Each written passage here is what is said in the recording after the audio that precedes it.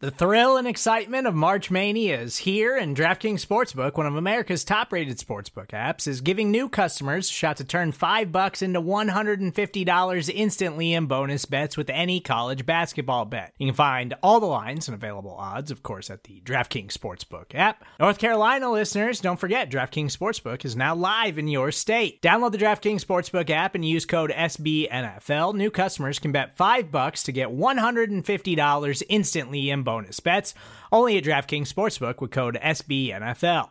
The crown is yours. Gambling problem? Call 1-800-GAMBLER, or in West Virginia, visit www.1800gambler.net. In New York, call 877-8-HOPE-NY or text HOPE-NY. In Connecticut, help is available for problem gambling. Call 888-789-7777 or visit ccpg.org. Please play responsibly on behalf of Boot Hill Casino and Resort. 21 plus, age varies by jurisdiction. Void in Ontario. Bonus bets expire 168 hours after issuance. See dkng.com/bball for eligibility, deposit restrictions, terms, and responsible gaming resources. Be it superstition or just an apparition, you suddenly appear inside my heart. Does this strange romance stand the ghost of a chance? Welcome to From the Bleachers. I'm your host, as always, Seamus Clancy, coming to you from the wonderful Bleeding Green Nation Radio Podcast Network. Now, today, I'm recording this Tuesday afternoon. We have a special guest on, our first returning guest, Dan Campbell of the Wonder Years. Dan. Hi. You are, I guess, the first true friend of the podcast as someone who's been on here multiple times. Happy to be a part of it. Friend of the program. You said special guest, which made me feel very good. Makes me feel like I am more than I am. So thank you for that. Well, I redid my office the other week where I just changed up, the flow of it, moved some things around. It felt like it made more space and it optimized my writing and podcast recording space. But a month or two ago, I did pre-order that Wonder Years Came Out Swinging banner pennant, I guess you could call it. That is the now one from Oxford. Yes, they have great stuff, Oxford. They're such a cool company, and they've been like so unbelievably sweet to us. And, just like on top of being just awesome to work with and collab with, like they just one day randomly mailed me this like massive, like I would say it's 3 foot by 4 foot. We got flag in Eagles colors. It's hanging in my basement, and just like sent like a Christmas gift, and just very thoughtful company. I love working with them. Yeah. In retrospect, I wish I got the neon sign, and I'll certainly regret that for a while, but I am very happy with the Oxford pennant I currently have. Yeah, they did a great job with it. And the neon signs are also obviously very cool, but you would not probably have it yet, as we're having some customs issues with those. So, I mean, they'll get to people in the very near future, but it's nice that you have your pennant up already. Yeah, I love it. And then I just bought a new TV over the weekend for some like sports watching and streaming in here that goes perfectly right next to it. Wow, you are all set. I got some Frank records in here. Perfect. Yeah, my wife took over the office when the work from home orders started, and is still in it. So I work out of the basement, which is also fine. I love our basement, so it kind of works out. Came out swinging, baby. From right here, but I'm in South Jersey now, so it's a little alternating. South Jersey basement.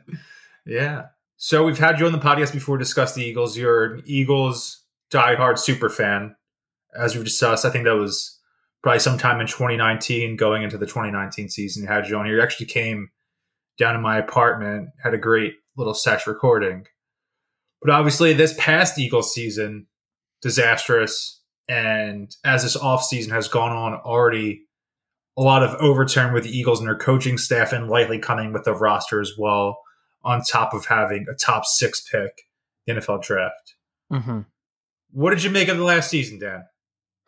How'd you get through it? How did you get through it? Here's the thing that I've said and will always say, especially about this year, is that the people that played and coached and worked for the Eagles this year put their literal, lives on the line to do that, to like entertain me on Sundays. And so they could have gone 0-16, and I would still thank every one of them for giving me something to look forward to week after week, something I knew was coming on Sunday. And even if I thought it was going to be a loss, it was something that I could distract myself from like the dystopian present with. And, they took a big risk to do that. And so, I appreciate everybody that was on the team, everyone that was on the staff, everyone that came in from the practice squad, all the rotating cast of players. That was kind of the way that I got through the season. Yeah. Okay. Maybe this was a bad week. Maybe it was another L. Maybe we're not playing so good. Maybe Carson doesn't look great. Maybe, our team looks more like a MASH unit with all the injuries piling up, but they're giving up a lot to provide entertainment for me. So that was my focus. I try to stay on that beat the whole time. I like that positive vibe, and I guess you get your just desserts and the off season coming with, you have a top 6 pick in the first round, second round, third round, so on and so forth.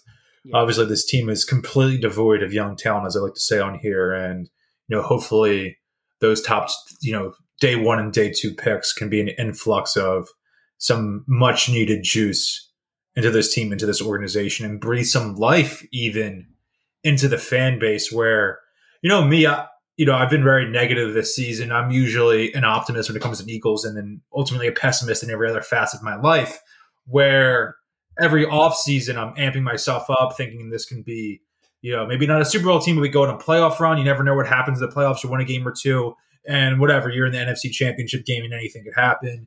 If you slug to 9-7, maybe you win a crappy division, you squeeze in the postseason, you attend a playoff game, have a great moment that you remember forever. And, you just have that suspension of disbelief, into December and even January potentially. And that's what I like to try to get out of the season ultimately, even though, your team isn't going to win the Super Bowl every season. But yeah, I mean, that's the biggest by thing, October, right? By October, I was just mentally checked out. And then they had the game they went up to the Meadowlands and got smoked. I was like, I'm out. I can't. They're killing me. I can't, have my livelihood on the line as I watch this every week. Yeah, and I think the one thing that you mentioned was, two things that I thought were important from that was, one, yeah, like if you just are competitive, then I'm all in, right? Like I don't need my team to win the Super Bowl every year. In fact, I don't really even want them to win the Super Bowl every year. I want them to be fun. I want them to be a fun team. I would rather be fun and get flushed in the first round of the playoffs than be like a boring, like kind of like dominant team. That everybody hates the Patriots. They're not always very fun. It doesn't seem like the players are having fun. It doesn't seem like it's an enjoyable like experience a lot of the time. The thing that I loved most about the Eagles Super Bowl was it seemed like, man, these guys are really enjoying it. Like they're really there for each other. They're turning up. It's a blast. So, just staying competitive and making it a fun watch is a huge thing for me. But the unfortunate thing that you mentioned was, so not a ton of young talent. I mean, we don't want to say devoid, right? Miles is young talent. Mailata is young talent. Like there are some pieces that you can feel pretty good about, but you're going into this offseason knowing, okay, we're going to have to kind of rebuild this thing. We're not going to be particularly competitive next year, or maybe competitive, but those hopes of like maybe you sneak in and then maybe anything can happen probably feel a little dulled this time. And so I definitely am with you on that. Yeah, that was truly the magic of that 2017, where not only were they spectacularly fun, and the fact that the run kind of came out of nowhere in the sense that there was no real preseason hype as them being this juggernaut, not even that level, but no one was thinking of them as a Super Bowl contender. They had finished 4th in the NFC East the year prior. They went 7-9, so it wasn't like they were a complete disaster. And yeah, Carson showed some promise as a rookie, but the fact that it came out of nowhere, that they, after just that Jake Elliott game in week 3 against the Giants, that 61-yard field goal, they really took control of the city in a way I haven't seen with an Eagles team since 2004. And they just didn't let up. Not only were they dominating teams, they were rolling through teams. Watching the game every Sunday was a party. But the players on the field seemed to be having the time of their lives, where you have all the group celebrations that they broke out that year. Playing like Torrey Smith, playing baseball and Carson as catcher, or, Alshon Jeffrey throwing a pitch, whatever it may be, to them doing the electric slide on the field after the turnover at the end of the Bears game. All of those things just bred this unbelievable euphoria in the city. And ultimately, that's what, I feel like I talk about the 2017 Eagles in every podcast, and I'm sure I certainly will to the end of the time. But those things are what encapsulated that team for me and made it so special. And the fallout in the ensuing years only highlights kind of how far they've fallen from there and how unique that situation truly was. Yeah, because I think, we've talked about this before a little bit, but Malcolm was always my guy. And when Malcolm left, it was like, okay, that team is now gone, right? Like, that was the leader of that team. Maybe a lot of the players are still here, but the essence of that team has left. And then with Doug gone, it's really over. And so we're officially turning the page. We're starting a new chapter of the Eagles. And so, I guess that's kind of what we're getting into today, is just like, how do we feel about how that's going to evolve, right?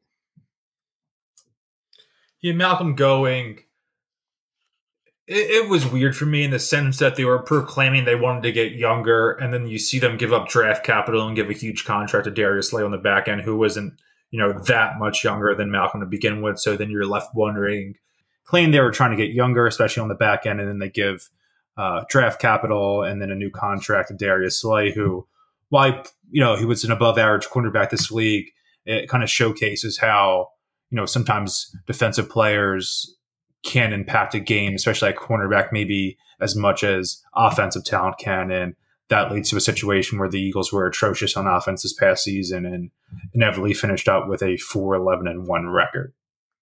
Yeah.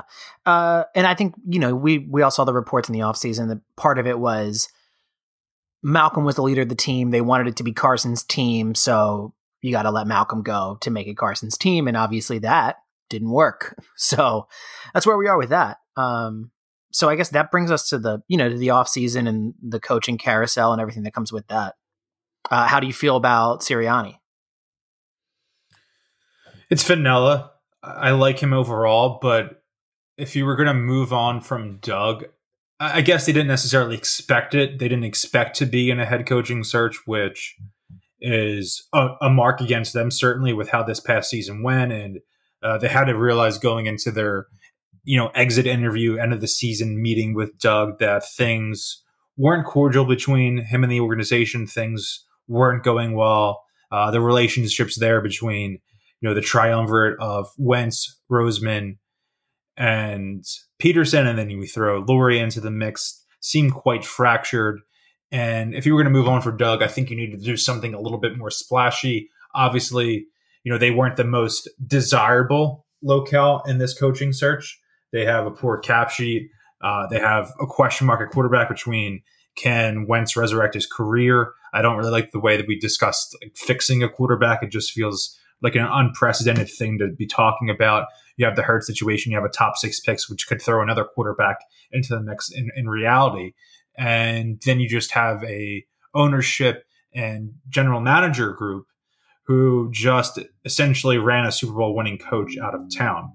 So who exactly wants to come here? You're not going to be able to get that splash hire. They offered a job to Lincoln Riley. He certainly wasn't coming here, despite how much, the thought of Jalen Hurts could have potentially enticed him. Yeah. So what they were left with is they tried to, as much as they wanted Doug out, I feel like the hire was trying to recreate the magic Doug once had here, and sort of a Doug redux here, where they missed a guy. The way when they hired Doug, they missed Andy Reid, so they went and tried to hire the next best thing. They missed Frank Reich, so they went and hired the next best thing. His offensive coordinator brought him in and wanted to bring those concepts that seemed to work so well with Reich and Wentz together in 2017, with hopes to have Wentz recapture the form he had, which wildly will be 4 years ago this fall. Totally. It is an absurd amount of time. I think for me, I think that I don't know enough about him to say he's going to sink or swim here, right? Like, he's not the play caller. He doesn't have this huge resume. It's not like a thing where you can look at it and go like, okay, well, I can see what he's done, without being like a film junkie. I can just kind of see it. Like if you had hired something like Anthony Lynn, you kind of know what you're getting into a little more. Here, I just kind of have to trust that it will be good. And if you wear midnight green, you're on my side. I'm on your side. That's how it's going to go. And so I'll back it. What I would have personally, my preference is, to me, football is an emotional game. I think about the Eagles the way I think about the Eagles from when I was a kid. And the teams that got me hooked on them were sending Reggie and Jerome after your quarterback and letting Randall frustrate the hell out of your defense, right? Like that's the kind of football that I would like to see the Eagles play. I want a defense that stuffs you. I want a defense that sucks the life out of your offense. And I want a quarterback who's going to run and who's going to frustrate you. He's going to be hard to game plan for. And I'm not going to say that Jalen Hurts is Randall Cunningham, but you have a quarterback on the roster who could do that. So I would have preferred to go defensive head coach first. I would have wanted Saleh or Bowles. That's kind of how I thought about the whole thing. If you're going to let go of Doug Peterson, culture reset.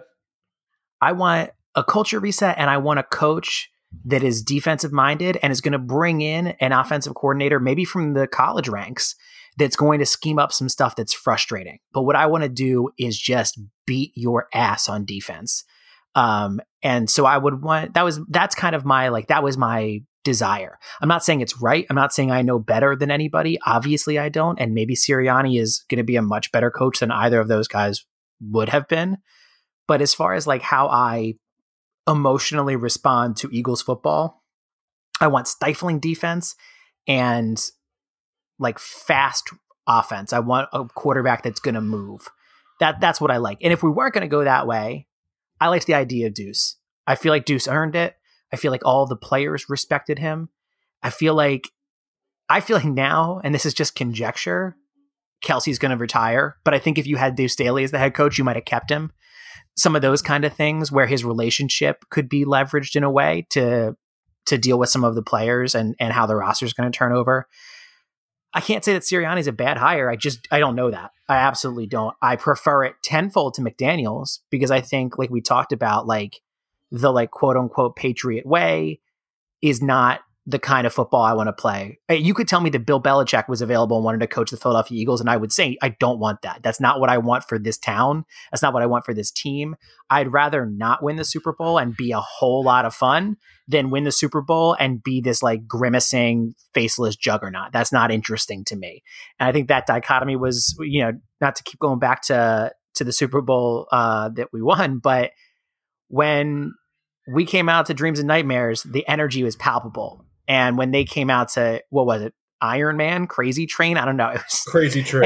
And it was just Brady, and he looked just kind of angry and a little discontented and this isn't fun. This is serious business. It's a game. It should be fun. It should be fun. I want a coach that wants to win, but I want everybody to love each other and I want everyone to be amped up and I want everyone to have fun. So I'm so glad we didn't go with McDaniels. This is definitely an upgrade over that to me. Culturally, culture fit to the city, definitely an upgrade. But Saleh would have been my number one. Probably Bowles would have been my number two. I would have loved to take a swing at Bieniemy, although if you're Eric Bieniemy and you just saw Doug Peterson come here, win a Super Bowl, and then get ushered out of town, I don't know why you take that job. Exactly. And I also obviously would have loved Deuce. The thing that... So you would have... Sorry, go ahead. I would say you would rather get Saleh and then poach a Graham Harrell from USC as the offensive coordinator and play caller. It was kind of your ideal. Yeah, and I would trust exactly, and I would trust Saleh to go find. I mean, as a guy who's such an unbelievable defensive coach, you got to understand the other side of the game, and he's got to understand who would frustrate him the most, especially with a mobile quarterback.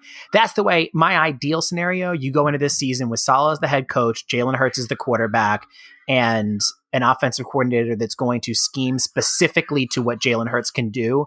Not to compare him too directly to another quarterback. I know running quarterbacks are not all the same, but Greg Roman built a system for Colin Kaepernick and then built a system for Lamar Jackson for them to succeed in the NFL and to frustrate the hell out of defenses.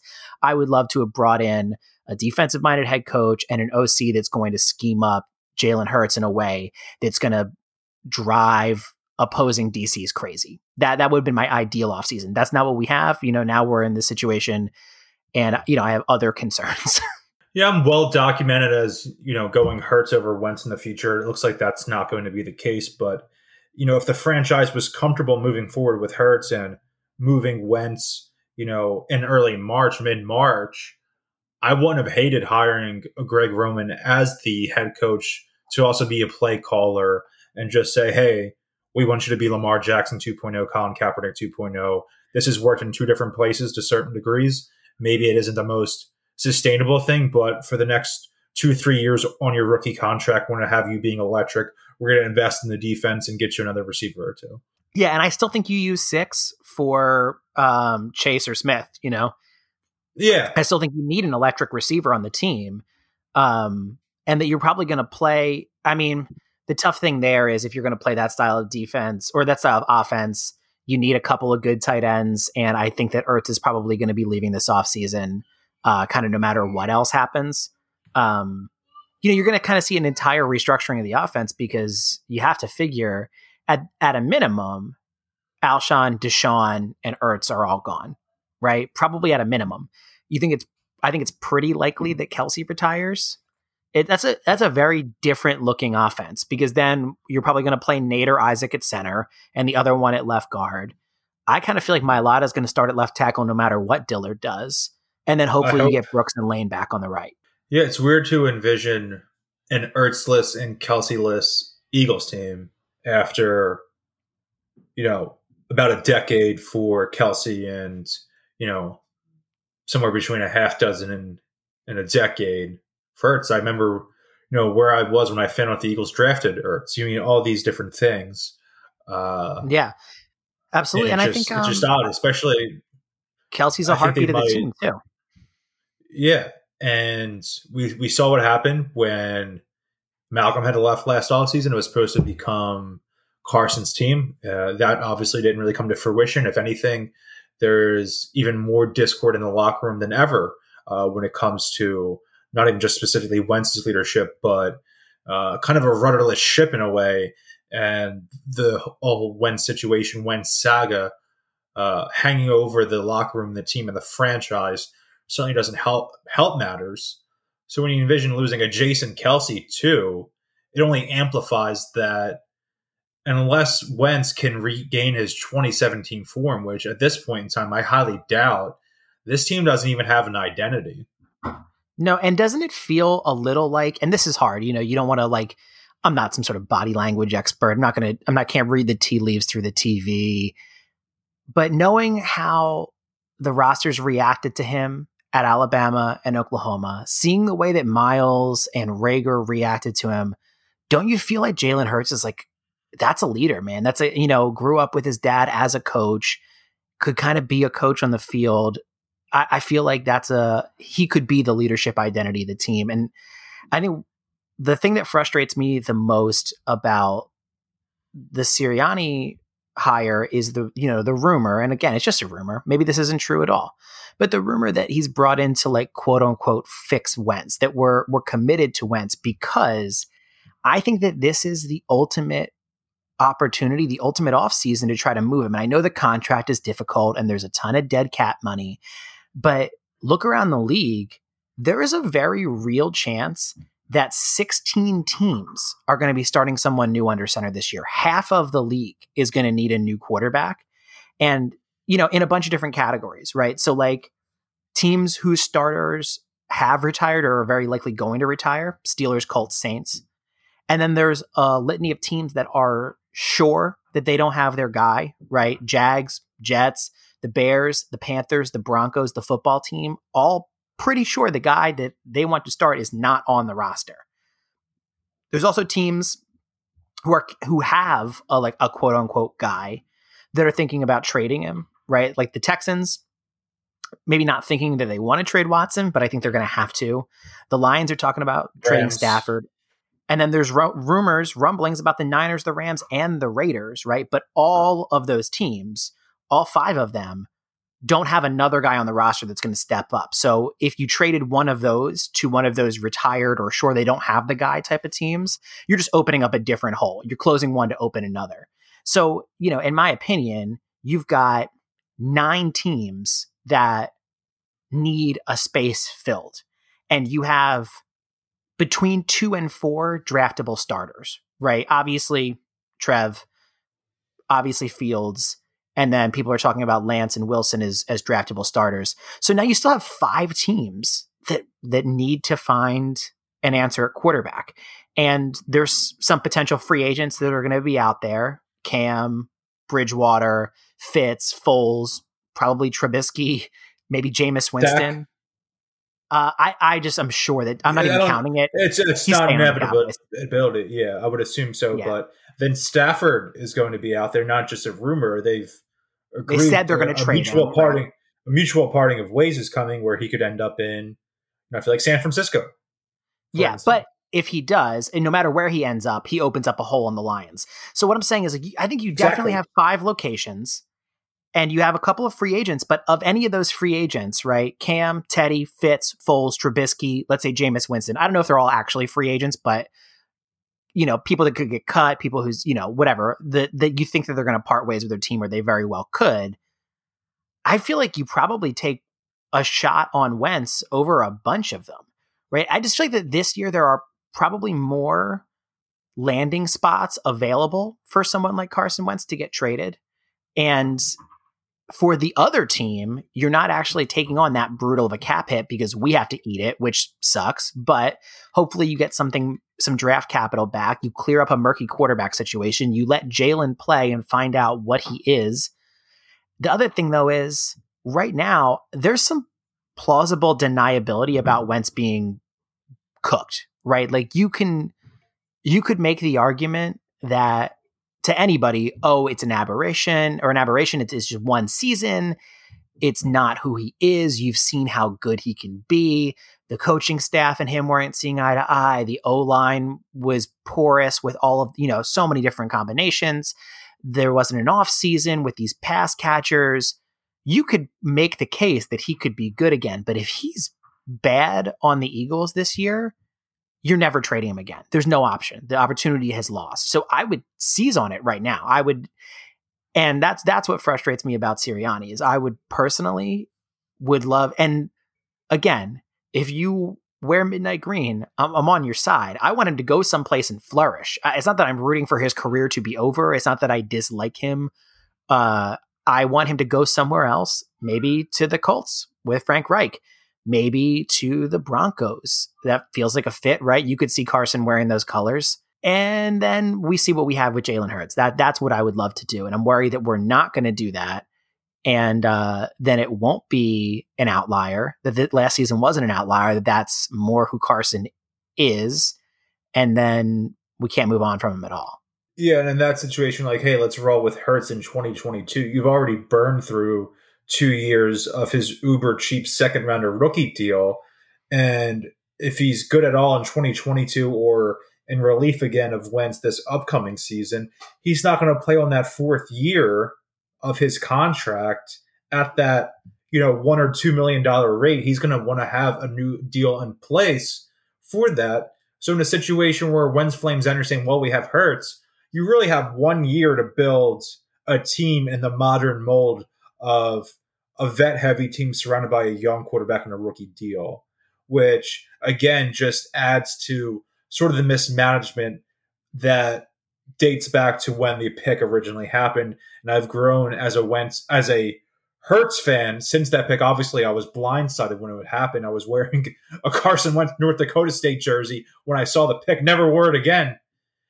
And it's funny. We talked about that too. And I was like, before the draft, I said, who I'd love to get in like the 3rd round or maybe the 4th if he slides? Jalen Hurts. And you were like, yeah, that would be a great backup. But in the 2nd round, it's a whole different conversation. You're talking about him maybe starting. Yeah, you don't take a guy in the 2nd round to sit on the bench. If it's the 3rd round, it was plausible with Wentz's injury history. 4th round, it's like, okay, that's obvious. He's a guy who's talented. He's had success in multiple different places. He seems like he'd be a great system fit. And, I always like the idea of having a backup quarterback who can make plays with his legs. He's not going to have a lot of rapport with the first stringers. And if he has to come into a game mid-game, he could kind of just, make something out of nothing and cause some chaos for a defense. But at the same time, again, we said I loved Hurts going to this draft. I think he was projected as a third round or fourth round guy, maybe an early day 3 guy, but I liked him enough over several quarterbacks that went ahead of him. So I thought he was a second round quarterback, a guy who was maybe a spot starter as a rookie and someone who could flourish into an above average starter in this league.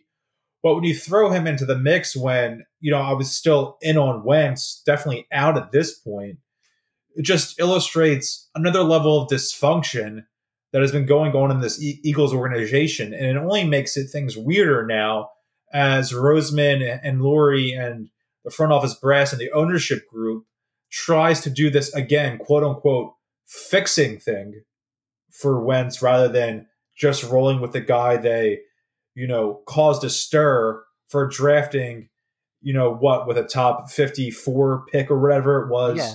Well, and just the thing last is, April. I also know, and we won't get into how, but I know that they believe in Jalen Hurts. Like I have received a text message that says, when I said, man, this kid seems like he can play. And the response was, this kid can really play. He's going to really surprise you. So that there's belief inside the organization that he can be an NFL starter and a success. So I'm not actually even sold on the idea that they're not going to move Wentz. It's just kind of a matter. I can't watch them anymore. I can't watch them anymore. I think that I think they might. And then the other thing is, I forgot to factor this in, is that the Jets, if they draft somebody at 2, or if they trade for a Deshaun Watson, are probably going to be sending Darnold somewhere. So that kind of fills one of those holes that we were talking about. But there's still a lot of landing spots available for someone like a Carson Wentz this year. And again, I want him to flourish there. I want all of the success in the world for him. I appreciate everything he brought to the town. I appreciate everything he brought to the team, helped bring us a Super Bowl, all the best. I just don't think that it's the same team anymore. And I think we need to turn the whole page. Let's just flip the whole page and go into it with Jalen Hurts. And the one thing about Hurts you're going to say is it's going to be fun. And that's what I want. It's going to be fun with him playing quarterback. You might not win every game. You might lose some. There might be some frustrating moments, but I'd rather it be fun.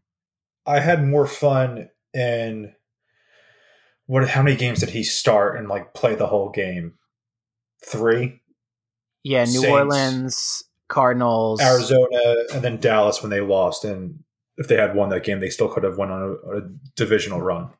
And I had more fun in those 3 games than I did the entire season up to the half point of the Packers game with Wentz. And I think I'm certainly not alone. No, you're not alone. So. You're not alone. Here's another question for you.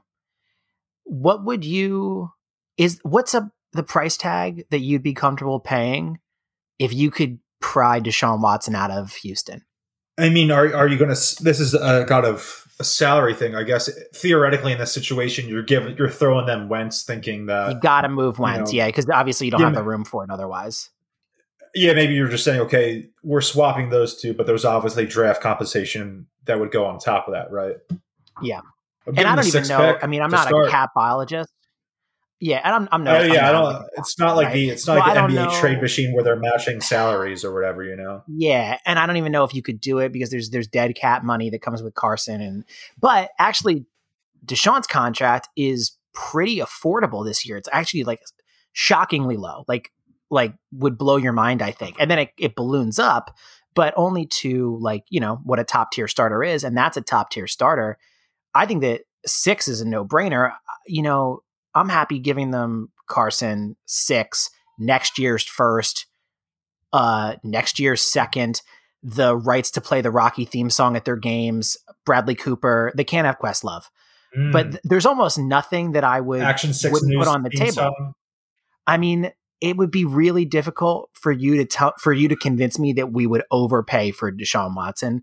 I guess if you're talking about if Fletcher Cox is a part of the deal and some young talent, you're also going to lose Miles or something. But for a quarterback like Deshaun Watson, I don't know if there is too much to give up. And I think that it's going to be, I don't think that you could get him because I think that, at a minimum, the Jets giving them 2 and Darnold is already more than we could probably offer. But man, I'd love that. I would love that too.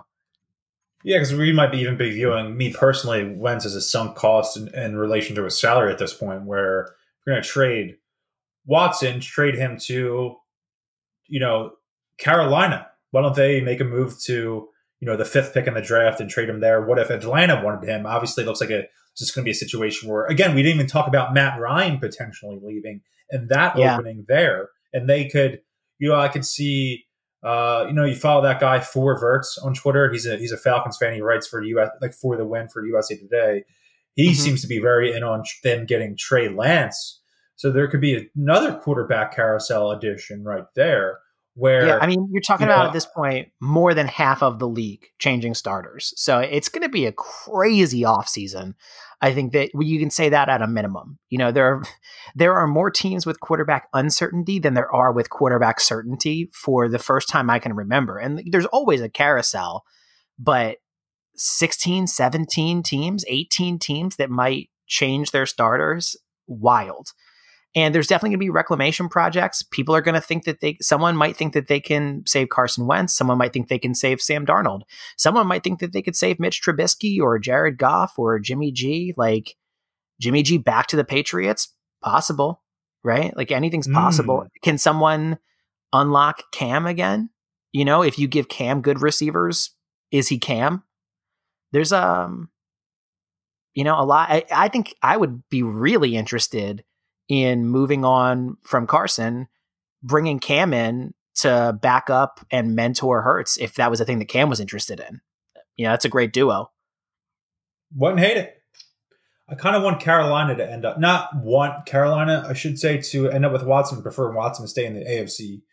But it seems like a team that you'd obviously have to surrender a lot of draft capital to get Watson. The fear that would be that you're putting him in a situation that isn't entirely dissimilar from what he is in Houston, devoid of, competent skill position players around him. But if you're throwing him in Carolina with Matt Rule, with Joe Brady, and then you have McCaffrey back after missing last season, you have several good young receivers out there on reasonable contracts. Yeah. Watson's contract is decent enough this year. I think they're going to have some cap space. They should, be jumping on that trade, and they would terrify me as, New Orleans kind of takes a turn without Breeze. You don't know exactly what will happen with Brady and the Bucs. And then, it looks like the Falcons are going to be, head first into a long rebuild here where, that could be a franchise altering in every regard trade if they were able to give, a first and second this year and a first and second next year and then a 2023 second or something like that for it. Yeah. And I'm literally just making some of these numbers up because I never understand draft value. Sometimes it's like, Jamal Adams was worth 2 1s, right? Is that what he got? Or was that Jalen Ramsey was worth 2 1s? He did get 2. They both, Jamal Adams got 2 1s. I think Jalen Ramsey got 2 1s plus. And then I hear people talking about I understand that Zach Ertz is not the player he once was and the contract is what the contract is. But I hear people being like, Ertz, you're lucky to get a 7. And I'm like, what? Really? A 7? What do I not understand here? I think I don't think I'm getting a 1, but you wouldn't be able to get a day 2 pick, I think, because he's older. He had a down year. He wants a new contract. His contract is expiring. But you think you could get a late 3rd round, like a comp pick for him, right? Like otherwise, you're going to let him walk and get a comp pick for that. Yeah, but then there's going to be a situation where he would get cut instead of just walking at the end of his contract. Oh, yeah, because there's another year on his deal. Okay, yeah, I understand. Yeah, but generally, you get a 4th that can turn into a 3rd if he makes the Pro Bowl or has 70 catches or something like that. And you really feel like he's not going to be on the team again next year, but maybe all of that changes. There was the moment that everyone saw Carson, Kelsey, and Ertz sitting together on the field in what felt like a goodbye, it felt like a last time. But, that at that point, they thought that Doug was going to be back as the coach. So who knows? Maybe all 3 of them are back. Maybe we're looking at a very similar roster. Maybe Deshaun Jackson's back. I don't really have a guess at it. But if it were me, just turn the page right now. Let's just get started on that. Yeah, they were listening to your acoustic album as they were sitting there on the bench, musing on the last 5 years of their lives. Just letting it wash over them. Yes. Yeah, it's going to be tumultuous. It's going to be interesting. That's that much we can count on. I'm really excited to see what they do with 6. I think that are you in lockstep here with me that receiver is the way to go? I have a mailbag that'll be coming out. By the time you listen to this podcast, my mailbag for this will be out. I do a weekly mailbag for BGN, and someone asked me to rank my top 3 targets for the draft. I have Jamar Chase 1, but I do have Justin Fields over Devontae Smith if he is there and is available. I could see a situation where maybe the organization isn't as sold on Wentz as we think. Maybe Sirianni wants his guy, his own guy, whether that relegates Hurts to a backup role, which I think could cause a divide in the locker room. Maybe Wentz and Hurts are both gone, but to have a player of Fields' talent on a rookie contract and they were drafting him, this supposes that Wentz had already been traded at this point, and they're going head first into a season with, Fields as QB1. We're going to get you, a wide receiver or 2 on day 2. And by 2022, 2023, as we're getting into the middle of your rookie contract, we're going to have a stacked younger roster around you to make a run as we did in 2017.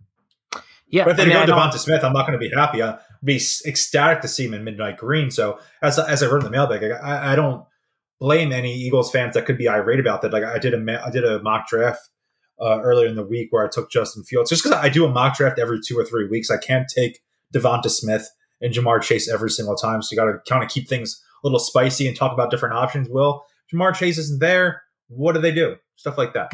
But then it's interesting. I think those are a clear 3 for me. Yeah, one of the things that's almost frustrating to me about this draft, where you have this nice high pick, is, in my opinion, you use really top tier picks on only a couple positions.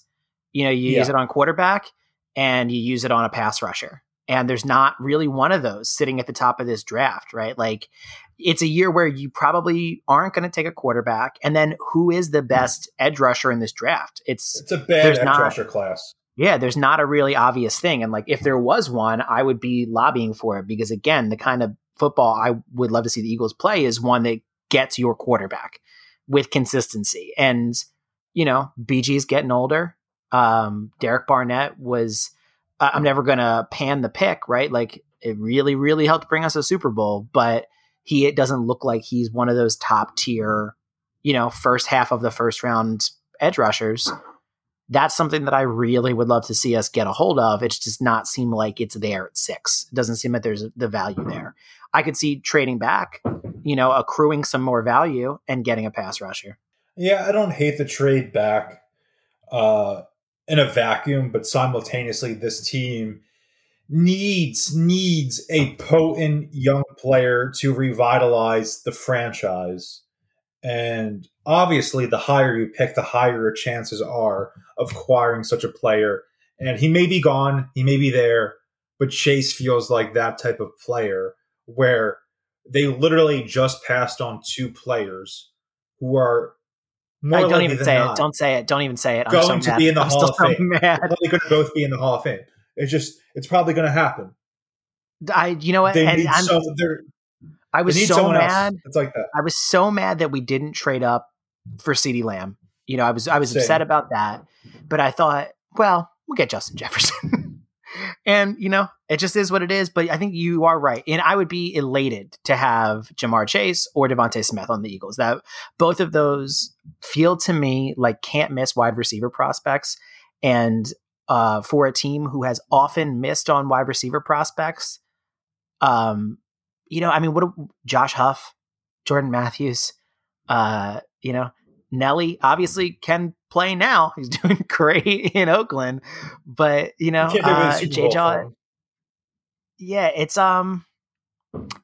you'd love a guy that just, as soon as you draft him, he's going to walk on the field as that dude at wide receiver. And so that's the way I would go with it. That would be my top choice. What do you got going on music-wise? Obviously, it's a tough situation with the pandemic. Any projects you want to plug right now? Yeah, I'm working on a lot of stuff. It's incredibly frustrating. Obviously, it's frustrating for everybody in the whole world. But we really cannot do our job in almost every traditional sense of doing it. And I think that this, but touring isn't just a part of the equation. It ostensibly is the equation now. in the age where records are no longer really like record sales are no longer really a factor in your like career, in your ability to pay your mortgage. It's pretty much all touring, and the record is almost like advertising for touring. And so we're working on a couple different things. One thing I'm working on is I have a solo record that is going to come out in the first half of this year. And I'm reticent to say a release date yet because everything, like I mentioned it earlier with the neon signs, we had some problems with sweatshirts. Just supply chain issues are widespread right now. And so I'm trying to not totally commit to a release date. But I think in the first half of this year, I'm going to release my first ever like solo record under my own name. And there's kind of an interesting story about it, but I don't want to get too into it until I like know when the vinyl is going to hit our store and be ready to ship out. Wonder Years is trying to write, but we haven't felt like it was safe to be in a room together in a while, or like a responsible decision. And so we've been trying to get together in the kind of a bubble scenario where we all quarantine for 2 weeks, get tested, and then enter a space where we can write together for like a week plus. And we had that scheduled. And then frustratingly, someone tested positive. Luckily, turned out to be a false positive. But several days after the fact, we found that out. So we'd had to cancel the whole thing. So it's just kind of, and then, you hear at one point, it sounds hilarious now, but at one point last March, when we were canceling the tour dates, we thought we were going to be back on tour in May of that year. And basically, we've shifted that plan probably 10 times by now. Okay, we'll move it back to July. We'll move it back to October. We'll move it back to February. We'll put it in next September. And it just keeps moving. And every time it moves, a vacuum opens up where you have to figure out how are you going to continue to be engaging with fans? How are you going to continue to make music? How are you going to continue to keep people interested? How are you going to continue to keep the fucking lights on at your house, right? Because touring again is the lifeblood of it. And so we've just been trying to get creative. We did some live stream stuff. We did the Upside Suburbia box set, which was planned all along, but it was planned to go along with a tour that we're not giving up on. We are at some point going to do a tour where we play the Upsides and Suburbia straight through every night. When that is, depends on this vaccine rollout. That's which is obviously frustrating. And I spent most of my day today trying to figure out how to get my grandmama vaccine. So I know we're all frustrated about that too. But yeah, we're just, the solo record is big for me. Trying to write Wonder Year stuff, trying to plan and replan and replan. And then also working with some other people. Like I recorded a feature recently that's going to be on a new Meet Me at the Altar song. I'm working with that band Proper, working on their stuff, kind of like co-producing that and trying to stay busy in that way too. So it's a little bit of a lot of things, but mostly it's just treading water and trying to, rebuild the plans on basically a monthly basis. I would say once a month, everything falls apart and we have to think about it again. Do you have a name for the solo album right now that you can reveal? If not, I understand. It'd be a great platform to have a reveal, though, I will say. We had your breaking news earlier on Hertz, so we need some more breaking news. Breaking news. Yeah, sure. I mean, the record's called Other People's Lives, but I'm not going to tell you anything about it yet. That's what it's called. Oh, and then I'll tell you about it when I know I'll tell you about it when I know that it's gonna hit our web store the day that I hope that it will. But again, it's nobody's fault, right? Like, they're just warehouses get shut down because of COVID outbreaks. Things sit in customs longer. Everything just is taking longer this year. And luckily, I say this all the time. And I know every artist in the world is like, we have the best fans in the world. I really think that we have they're awesome. Our fans are amazing because they're like patient and thoughtful and understanding. And so when we send them an email and say, hey, we know you ordered that thing 6 weeks ago, and we know that we promised to ship it to you 3 weeks ago, but we still don't have it yet, and we're super sorry. I think that a lot of people might get a response that's like, how dare you, like, fuck off. I'm canceling my order and never listening to your band again. And our fans are just like, I get it. It's tough right now. I'll be there on the other side, which is just like, I don't know, maybe Beautiful. Sometimes makes me cry. I don't want to say it, but it's just, they're awesome. You can say it. They're awesome people. They're awesome people. And the support that they've shown us through the course of a really difficult period of time is not just hard because we can't do our job, the other thing that's hard for me is it's also the thing I love most in the world. And so I'm very lucky to be able to say that about my job. Not everyone gets to say that. A lot of people have a job that is their job, and then there's other things they enjoy. Mine happen to be Entangled, which is truly amazing. Same. 99.9% of the time. But when you Correct. get it taken away, it's not just, oh my God, how am I going to, I have this like toddler, this new child, like how am I going to make sure the bills get paid? It's also, oh my God, what do I do for enjoyment? That was the thing I did that I liked. Yep. So that gets tough. Luckily, the Sixers are a lot of fun right now, so that's getting me by.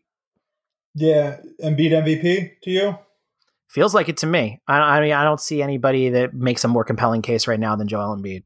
No, not even close. First time, first team All NBA selection, MVP, Shake Milton, 6 Man of the Year, post vaccine. Oh, you got something riding on that, huh? Yeah, I mean, just like a $5 bet but I'd win 400 or whatever. I think so. Into it. I'd love to see it. Shake has been playing. I mean, the thing about watching Shake play is it's almost the same way I felt about Markelle. I don't know. I'm just rooting him on. It just feels like when, obviously Markelle came in, there were all these expectations, and then there's the injury. Yeah. When Markelle hit the three in that one game where he finally took one and it hit it, I like screamed in my living room. And obviously it's not the same thing for Shake. Like, he doesn't have that problem, but it just feels like kind of an underdog story to me for some reason with him. And I'm just kind of always rooting him on. And you know what? I feel a little bit the same way about Ben. Like, I get really hyped for Ben. Like, when he makes free throws that he should make, that like anybody else would make, but like clutch end of the game free throws for Ben, I get like hyped for him. I'm like, that's what you do. That's how you do it, buddy. So I don't know. I get a little too emotionally invested in some of these players, maybe. No, you're not alone there, pal. Certainly not, especially when it comes to the Eagles, too. All right, man. Well, anything else you want to get through today? Or I can hear my kid running around upstairs. He's waiting for me, so I'm going to run back up. Yeah, go take care of your kid. That's All the right, most appreciate important you. thing. Thank you for the conversation. Dan, Love to talk. Thank you so much for coming on.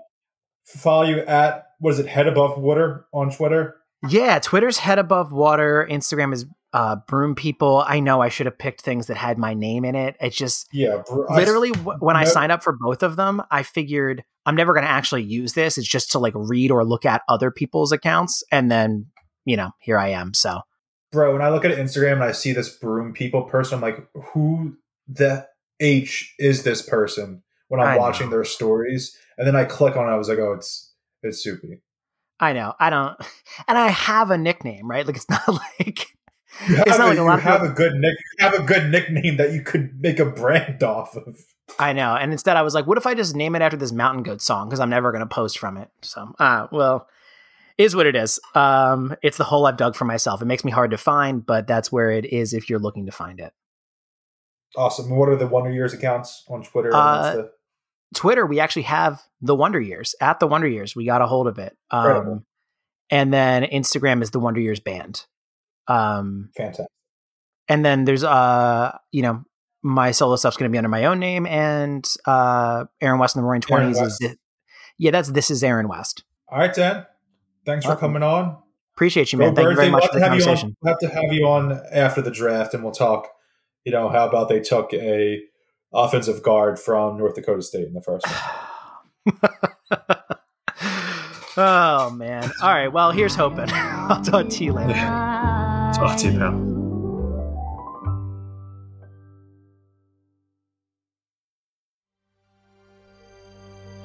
PGN